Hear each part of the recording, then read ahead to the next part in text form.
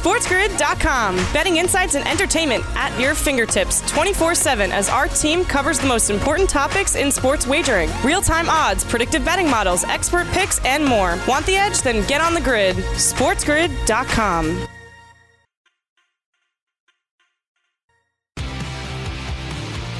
But so many teams have more than 10 games to go, and we have been talking about this. We are going to likely be left where there's teams competing for last spot, specifically in the National League, Kevin. The Giants, the Reds, and the St. Louis Cardinals come to mind, who are not even scheduled to get to 60 games. If they play everything remaining on their schedule, Kevin, with the doubleheaders, and if we assume no more rain, no more COVID, no more poor air quality in the West Coast, they still will only get to 58 games. And because of kind of the tightness at the bottom of the NL playoff race, Kev, I think winning percentage is going to come into play. What are your thoughts on this? I think it is ridiculous that we don't know definitively if winning percentage will come into play, if it is allowed to come into play. Because whether the Cardinals are out by 2 games, in by 2 games, if you look at the state of the National League, it is incredibly likely that that is the case. I don't know if it is worse or better for Major League Baseball that those 2 games are up against the Detroit Tigers, who very likely will not need those 2 games. I legitimately don't know if that's better or worse for them. I kind of can't believe that we don't have this answer, and yet we have day one TV channels attached to the start of the playoffs. But I also don't know why I can't believe it. Because this is why it's like every single time we enter a new threshold with baseball, they kind of have to show how much they are flying by the seat of their pants.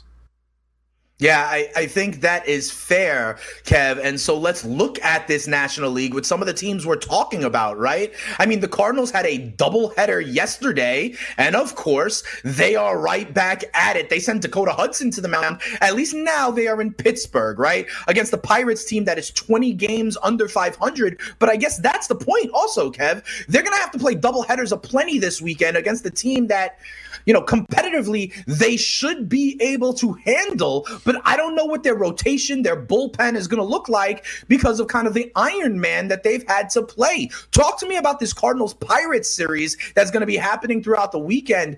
Do you think the Cardinals will, win the series? And even if you do, how big of a compromise is it that, these doubleheaders are creeping up on them? Yeah, I think the thing is, though, and that phrase there of creeping up on them, I'm curious of how true that is in a way that they, and it's not necessarily that you meant sneak, but is the idea that they've been kind of prepared for this, right? They've now known that these doubleheaders were coming. Yeah. You would like to think, right? I mean, if Dane, you and I can sit down and write out a draft on how we think the NFL draft is going to go, picks 1 through 30, and I'd like to think the St. Louis Cardinals can sit out there and have a mock rotation, games 45 to game 58, and try and get a sense of how this is going to look for them. Obviously, things can go wrong. A guy gets let up, a guy gets banged up, but you'd like to have a mock draft idea of what the rotation is going to look like. I'll just say, they've got all these games against the Pirates and a bunch more against the Brewers. Both of those teams sit below 500. To be fair, so do the Cardinals. But, these are not just any old games. Like, these are winnable baseball games for a team right now that is the same amount of games back as the Reds, off of them the Chicago Cubs and any other teams that they might be chasing in the postseason hunt. So this Cardinals team is very much so going to quickly become the story in Major League Baseball. This is why it's called the early line, kind of beating them to the punch. That's what we try to do here. Wake up early and let you people know what will be the stories as we move forward. The NL Central is interesting. I turn our attention to the NL East as well. The Philadelphia Phillies are one of those teams locked in the middle of a battle. They will have a lot of double headers the rest of the way in as well. And they have the New York Mets this weekend, okay? And Kev, you mentioned the Mets yesterday. Their run differential is actually better than some of the other contenders. They get a win, and so they are kind of right right there. However, Kevin, Jacob deGrom left the Mets start last night. It looks like there's a little tightness for Jacob deGrom. And I mean, maybe they can contend or maybe they can make a run, but it ain't going to matter if there's no two-time defending NL Cy Young Award winner. Yeah, we don't really know the full nature of this and whether or not deGrom will start again. Regardless of the Mets standing, he will want to because he is trying to chase a third Cy Young, which he is certainly in the running for, although maybe not the clubhouse leader at the moment. But, they're also only 2 games back of of that last spot where the Cincinnati Reds sit right now at 25 and 26. The Mets are at 22 and 27, also meaning that then the Mets would have 2 games in hand. So they can push forward. And look at that quick math for you, Dane. So they can get, if they are able to win those 2 games, they'd only be a game off of Cincinnati. And that was an awesome win for the Mets. I mean, that is a game that now, unfortunately for Mets fans, they kind of still have to get it here a little gruff because it's like, oh yeah, of course you somehow won this game where deGrom had no chance to get a win. But he only pitched 2 innings, wasn't sharp, left them with a 3-0 deficit, and they fight all the way back. They tie it up 4-4, get the lead in the top of the 9th. Edwin Diaz comes in, strikes out the first 2, single, Didi's up, oh no, please, strikes out Didi and closes the door. So, look, they're going to have to beat some good teams here. The Mets are one of those teams, you take a look at strength of schedule to close it out. Yeah. A Rays schedule feels like it looms large, even though that team quietly losing baseball games and letting the Yankees sneak up on them. But, look, the Mets are right in the mix here. Yeah, and I'm about to say something, Kev, that a few months ago would have been outlandish to say. Another team we have to focus on this weekend and for the rest of the season is the Miami Marlins. And Kev, listen to this, Kevin. Yeah. They get the privilege of drawing the Boston Red Sox this weekend. And so what if I told you this, that in the last week of the season, the Marlins-Red Sox series was going to be very important for one of the teams to make the playoffs. And it's lucky that that playoff contender is playing a team with the worst record in their league. Yet, it's the Marlins that are the playoff contender, and it is the Bo Sox who are the doormat that the team gets lucky to face at the bottom of the league. We have strange bedfellows here in the stretch of Major League Baseball. When we come back here on the early line, we will continue to look at it, all the potential for chaos theory, because Kevin and I are hoping for that. Let's see if it comes to pass. More in the early line up next. SportsGrid.com. Betting insights and entertainment at your fingertips 24/7 as our team covers the most important topics in sports wagering. Real-time odds, predictive betting models, expert picks, and more. Want the edge? Then get on the grid. SportsGrid.com.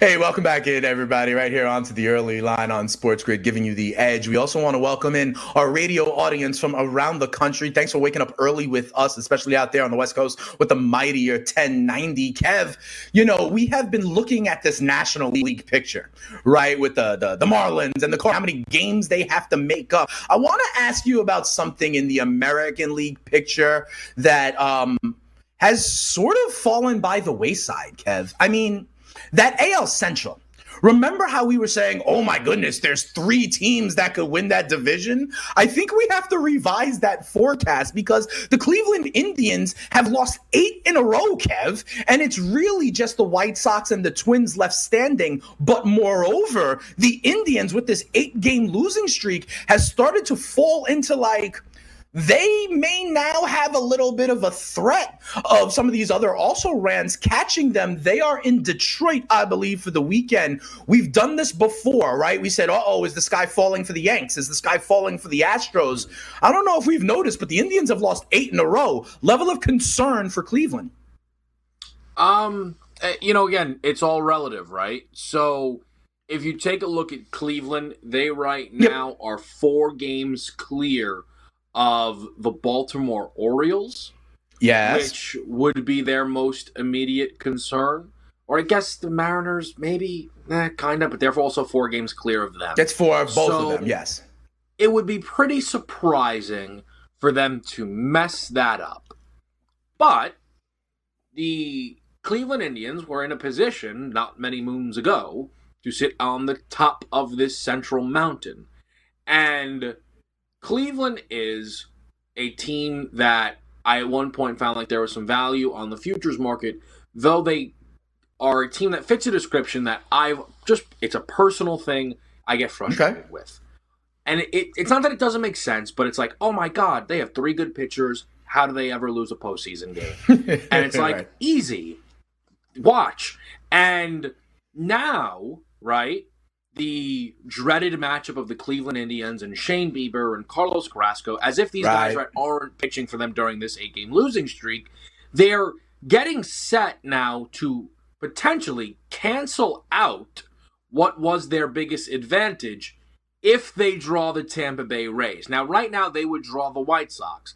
But if Cleveland ends up drawing Tampa Bay, who again is currently losing games and the Yankees are hot on their heels, only 3 games back. But if they were to draw Tampa Bay and it goes Bieber, Snell, Carrasco, Big 3 versus Big 3. Right, it's you've kind of mitigated your advantage that on paper you're supposed to have amongst the rest of these playoff teams. I think that's fair, but Kevin, you have been smart to point out all season long, right, that most of these playoff contenders have at least some semblance of a Big 2, Big 3, right? So you are making the point that all the way down the line to game 3, it could kind of be a net neutral, right? Yeah. But I think we're going to see a lot of that, to your previous points, over the last month or two, at the top of most of these rotations. I do want to make one other note. In the National League, Kev, the Los Angeles Dodgers, with their victory last night, clinch a playoff spot. They are the first team to technically qualify for the playoffs, so we tip our cap to the Los Angeles Dodgers. Kev, do you still believe the Dodgers should be the runaway favorites in the National League? At last check, when I look at kind of the National League board, I see the Dodgers at plus 145. The Padres in their same division are the second choice. They would see them potentially in a 1-4 matchup, but the Dodgers have a huge kind of edge in the betting markets in the National League. They are the first team to clinch. Mm-hmm. Do you believe that they should be big-time favorites in the NL? So I think the easiest way to answer that question is by letting you know that I have been contemplating for a while now betting them at that exact number. Well, it was plus 150, plus 145, though. Not much of a difference for me. I look at this Dodgers team, and I look at the rest of the National League, and it does feel like a gap that is that wide. Yet we have this conversation on a day where this team's route to the World Series, right? Yeah. Think about it from the Lakers' perspective. Blazers, oh my God, what a dangerous 8th seed. No, I hear you. The Rockets, a 4-5 that nobody wants. Now, the Lakers ultimately handled business, and then the Clippers didn't even show up to the But the Dodgers can see the Padres, who technically have the second best record in the National League, earlier than they're supposed to. The path may be more gauntlet-ish than you think. Right. Yeah.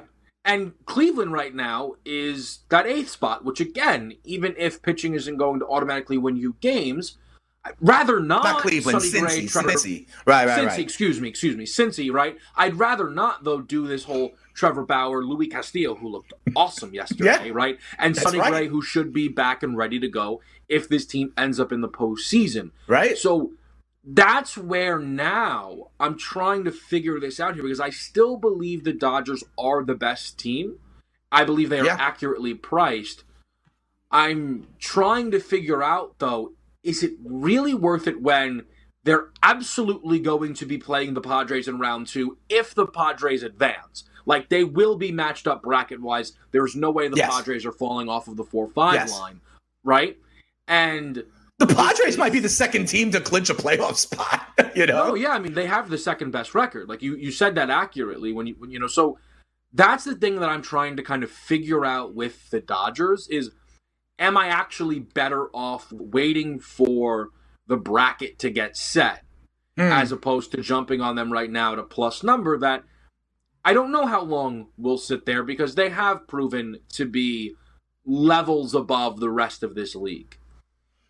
Yeah, I think it's going to be very interesting. And I just want to remind everybody, we've only got 10 days left. And there's going to be some movement in seeding. There's going to be a team that gets left out. And that National League, if we need to go to the idea of winning percentage, I expect, Kev, that when we're here like a week and a half on that Monday, we are going to be talking, I believe, about a National League team that has a legitimate gripe on the outside looking in. But let's turn our attention, Kev, Can now I just ask you one more thing on Major League Baseball? Yeah, what's up? It's funny. I wanted to go to the NBA, which I know you love, but sure, we can talk more about baseball. Big picture baseball, you've got my attention.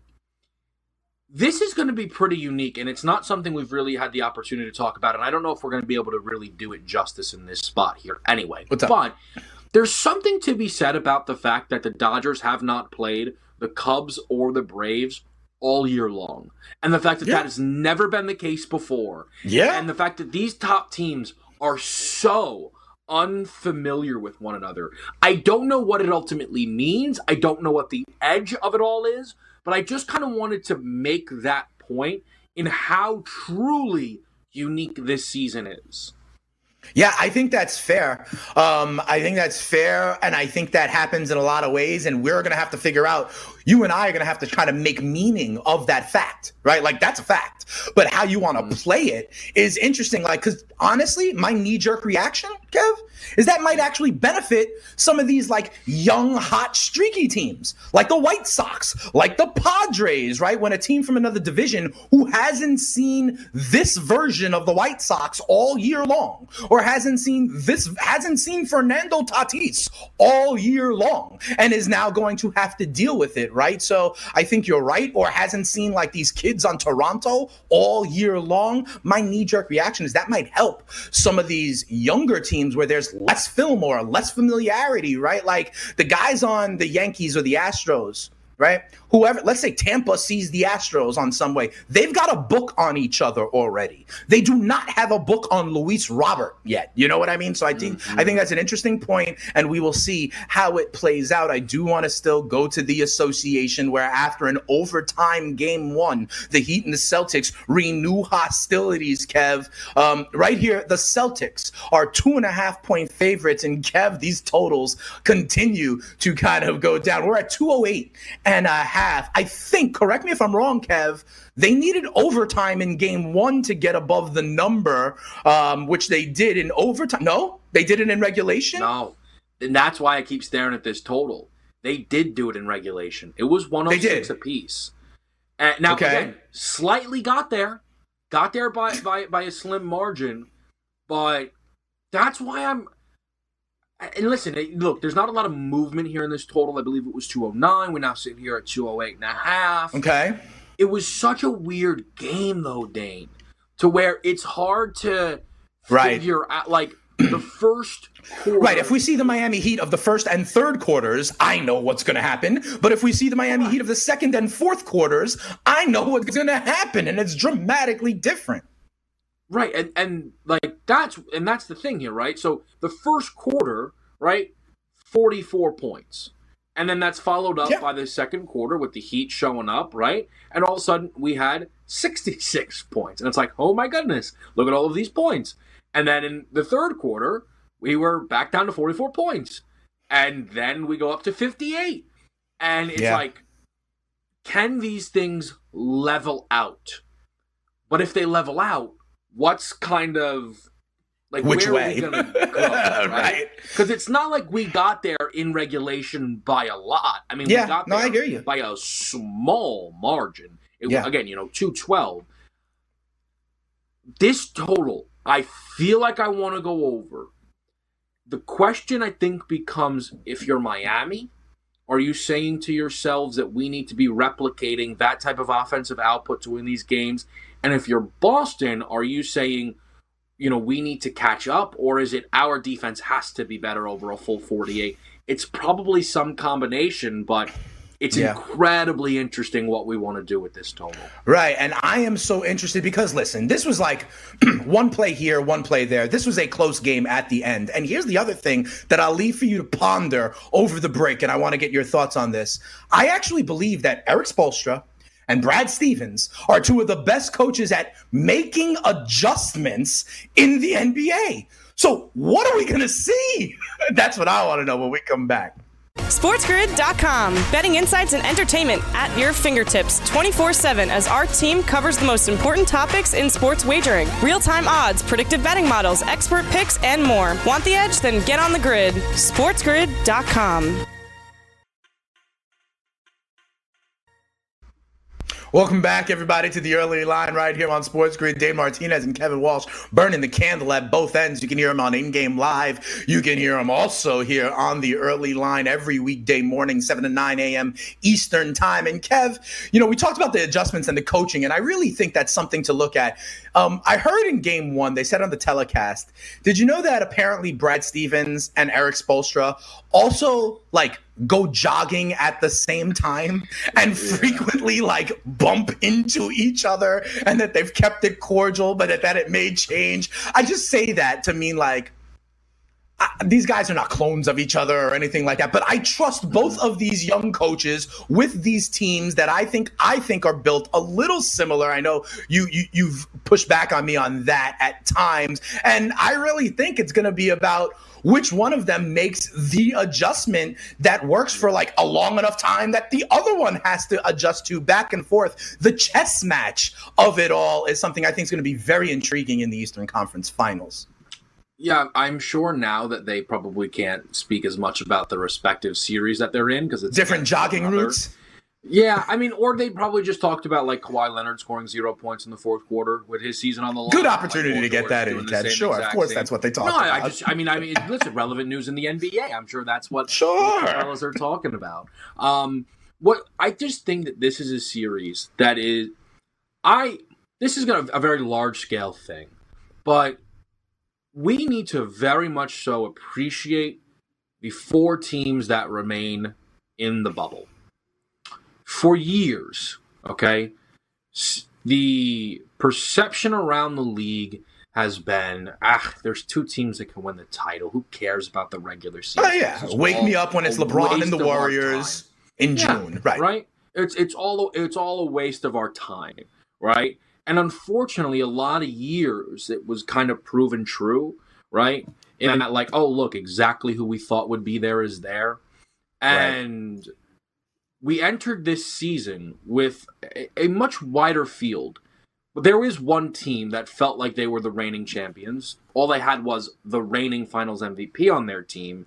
And they were bounced. And you take a look at now, what's left for us in the Western Conference. And yeah, there's this idea, right? The Lakers are now big minus money favorites, but that's because they are the one team that has taken care of business. And they have continually showed up on a nightly basis during the regular season. And I think that they've been rewarded for that. And then you take a look at it from the Miami Heat and the Boston Celtics perspective, and we look at this series, and Dane, as I was kind of getting ready for our show today, a part of me was, what do I want to say about this game? And it's I don't know, because I don't know what's going to happen. It's so unique. It is so new, right? The feeling of this Eastern Conference Finals. Two teams that feel like maybe they're here a year early. Two teams that feel like they absolutely should expect to get here next year.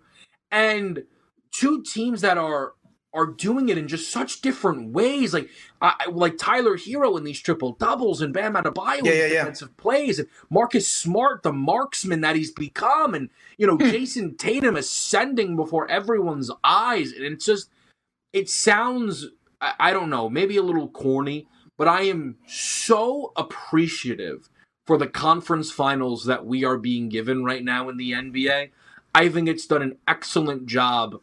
Kind of, you always like to use the phrase, tie a nice, neat little bow. I think it does that a little bit here for the NBA under the umbrella of this was an unpredictable season that was with a more open field than we have seen in years past. Yeah, I agree with you on that. And, we talk about it sometimes and we make jokes, Kevin, that there's something of an age gap between us. So let me zoom it out even to a bigger picture perspective, right? I think in the NBA, okay, we are getting to a time, and I know you love LeBron, Kev, but LeBron is on the back nine of his career. He just is. And you have to accept that, right? And all these ascending young kids. No, hold on, Kev. And to your point about why it's exciting, why it's fresh, why it's new. You know what I mean? And I think there is this influx of amazing young talent. You hear Doris Burke all the time say the NBA is in good hands, right? With all these young kids. Yeah. And I think that's part of your excitement. Don't get me wrong. The Lakers are there. They're the 1 seed, right? They're the one who should be standing right now. We technically should see 1 versus 2 and 1 versus 2. They're the only one of the 4 who have gotten there as they should, right? But generally speaking, right, I think the basketball fan has to expect and is excited for, just like you said, that newness. It's more wide open than it ever has been. I am reminded, and this is where I bring up the age thing, right, of when Jordan finally walked away, Kev, or we knew that Jordan was sunsetting. And it's his stranglehold on it wasn't there anymore. The Patriots' stranglehold on it isn't there as much anymore, right? So that there's an excitement about what comes next. And I think we're in, if you look at the big picture aspect of the cycle turning, right? I think we're in that phase where some of the huge brand name stars that the general public knows, right, got some gray hairs now. And it's time to look and focus on these new ascending guys. And that's new rivalries, new dynasties potentially. And I think that is a big part of what you are talking about. I do want to change. Go ahead. We got the NBA. I just want to quickly say, just the reason why I slightly just chuckle is because you're yes, it's the back nine, but he's also still unanimously now recognized as still the best player in the league. But it is different in that he is not inevitable in the way that he had been in years past. He wasn't in the playoffs last year. And that's why they pushed forward and treated the regular season with the importance that they did. And we have, Giannis is about to win back-to-back MVPs and not make it to the NBA Finals. It's just so different from what we've seen in years past. And and I just wanted to agree with kind of what you're saying, but also explain as to why I find it's funny. It's just he's still the best player in the league, and it's he's on the back nine. I think both could be true. It is. Kev, I think both could be true, right? He could still be the best player in the world, right? Unless no back nine exists, and he's going to play for 4 years and still be. Well, listen, Tom Brady's still pushing the hands of time as well, right? But even in that analogy, right? I think it's possible both things can be true, Kev. LeBron can still be the best basketball player on planet Earth, and it can still be a much more open NBA than it has been in years past.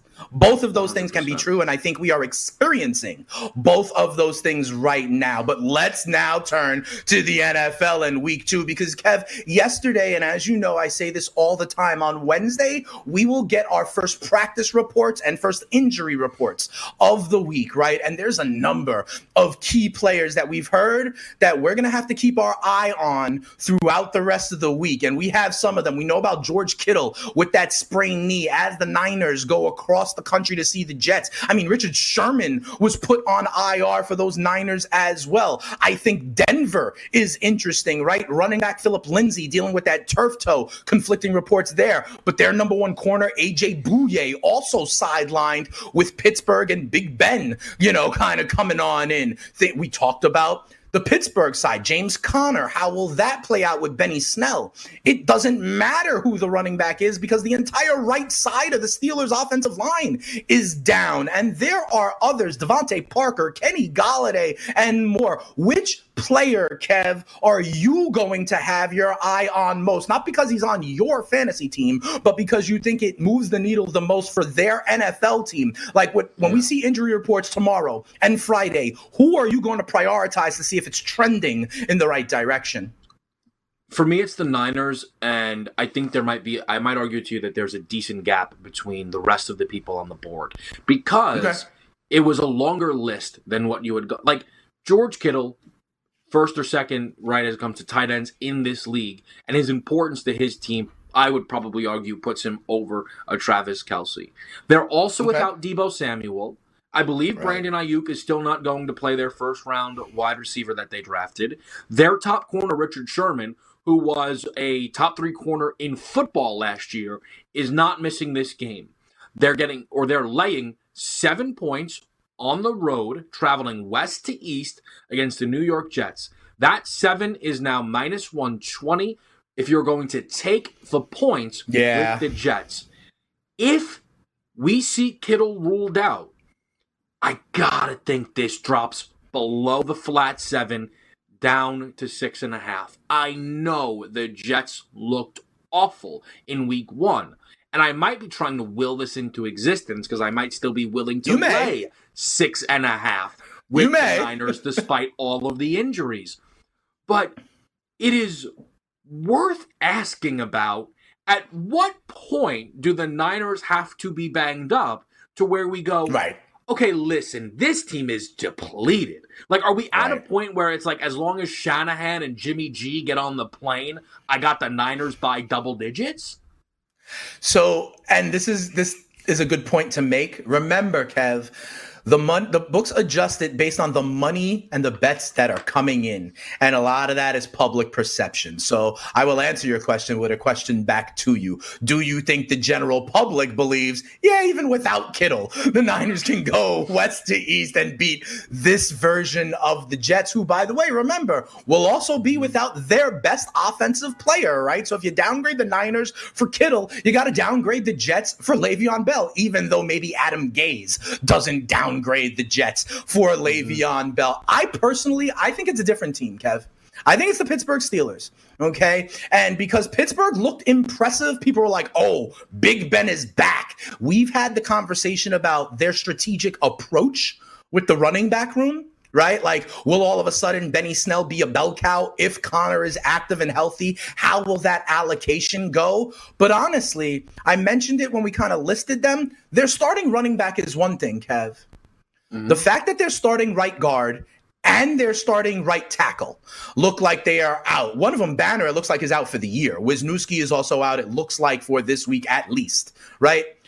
And I mentioned this because people are all about fantasy and the skill positions. Oh, my God, Kittle. Oh, my God, Devontae Parker may be out, right? But you know this because of the next thing we'll bring up in Philadelphia. The offensive line is so important, Kev, and I truly believe that, their starting running back could be one thing, but if the entire right side of the line is down for Pittsburgh, that can have a huge impact for them long term. I've got my eye on Pittsburgh and how they handle their injuries. I'm glad you brought this game up because there are a couple of spots here, as you know, we are now on Football Friday Eve, that we're going to talk about tomorrow, where I find myself tempted to take points. Yet the one thing that might stop me is that last week, and we saw this, only once did a team lose and cover. And now it is maybe not always that drastic, although it is not incredibly often that spread is going to come into play. Now, the bigger the number, the better chance you have. So the Steelers laying 7 and the hook is important as opposed to even if it was just 6.5. That's why we always talk about key numbers. Sure. But that is a spot where, and I came away a little bit less impressed, I think, on the Steelers than some. And Denver, I think maybe I give a bit more chance despite some of their injuries than some. But that 7 and a hook is enticing, but I also don't really think Denver can win the game. And I feel like, am I setting myself up to be in no man's land? Or could this just be the spot where the 7 matters? It could be. I think you are right. Our friend Gabe Morris, he talks about it all the time. Just bet who you think will win the game, because a lot of times that point spread doesn't matter. But a full 7 could matter for something like this. I also expect maybe a lower scoring game, making a touchdown spread pretty important. Kev, we've got more college football to talk about when we come back. SportsGrid.com. Betting insights and entertainment at your fingertips 24/7 as our team covers the most important topics in sports wagering. Real-time odds, predictive betting models, expert picks, and more. Want the edge? Then get on the grid. SportsGrid.com.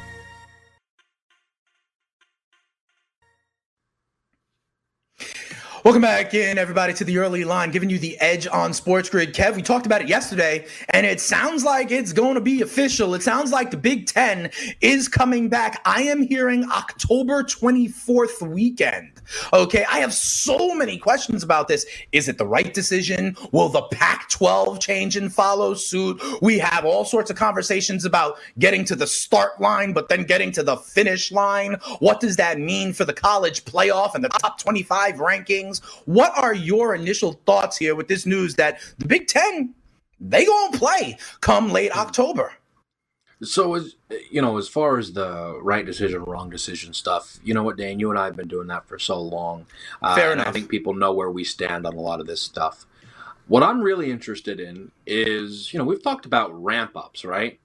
When it comes to hitting the restart button. Now, I believe that a lot of these Big Ten players have been around campus, so maybe they'll be able to get after it a little bit quicker than we would think. But I just wonder if we all of a sudden, at the end of an Ohio State game against I don't want to say Indiana, but a not upper echelon team. Right. And we go, you know what? There's your variance. There's your wildness. That's what happens when you start a little bit late.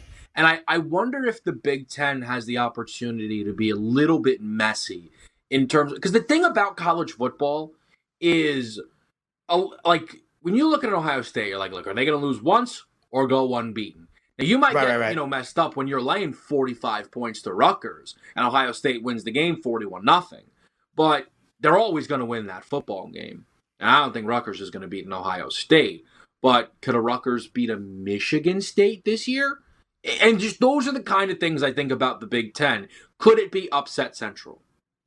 Yeah, it's very possible. We talked about this idea of variance in this context all year in 2020. My two things go to, great, the conference, but as I said yesterday, individual schools and then individual key players may opt out. I mean, we had a lot of top picks, everyone from Jamar Chase, right, like on LSU to an Oregon offensive lineman. The other thing, you talk about ramp up, you know what I think about?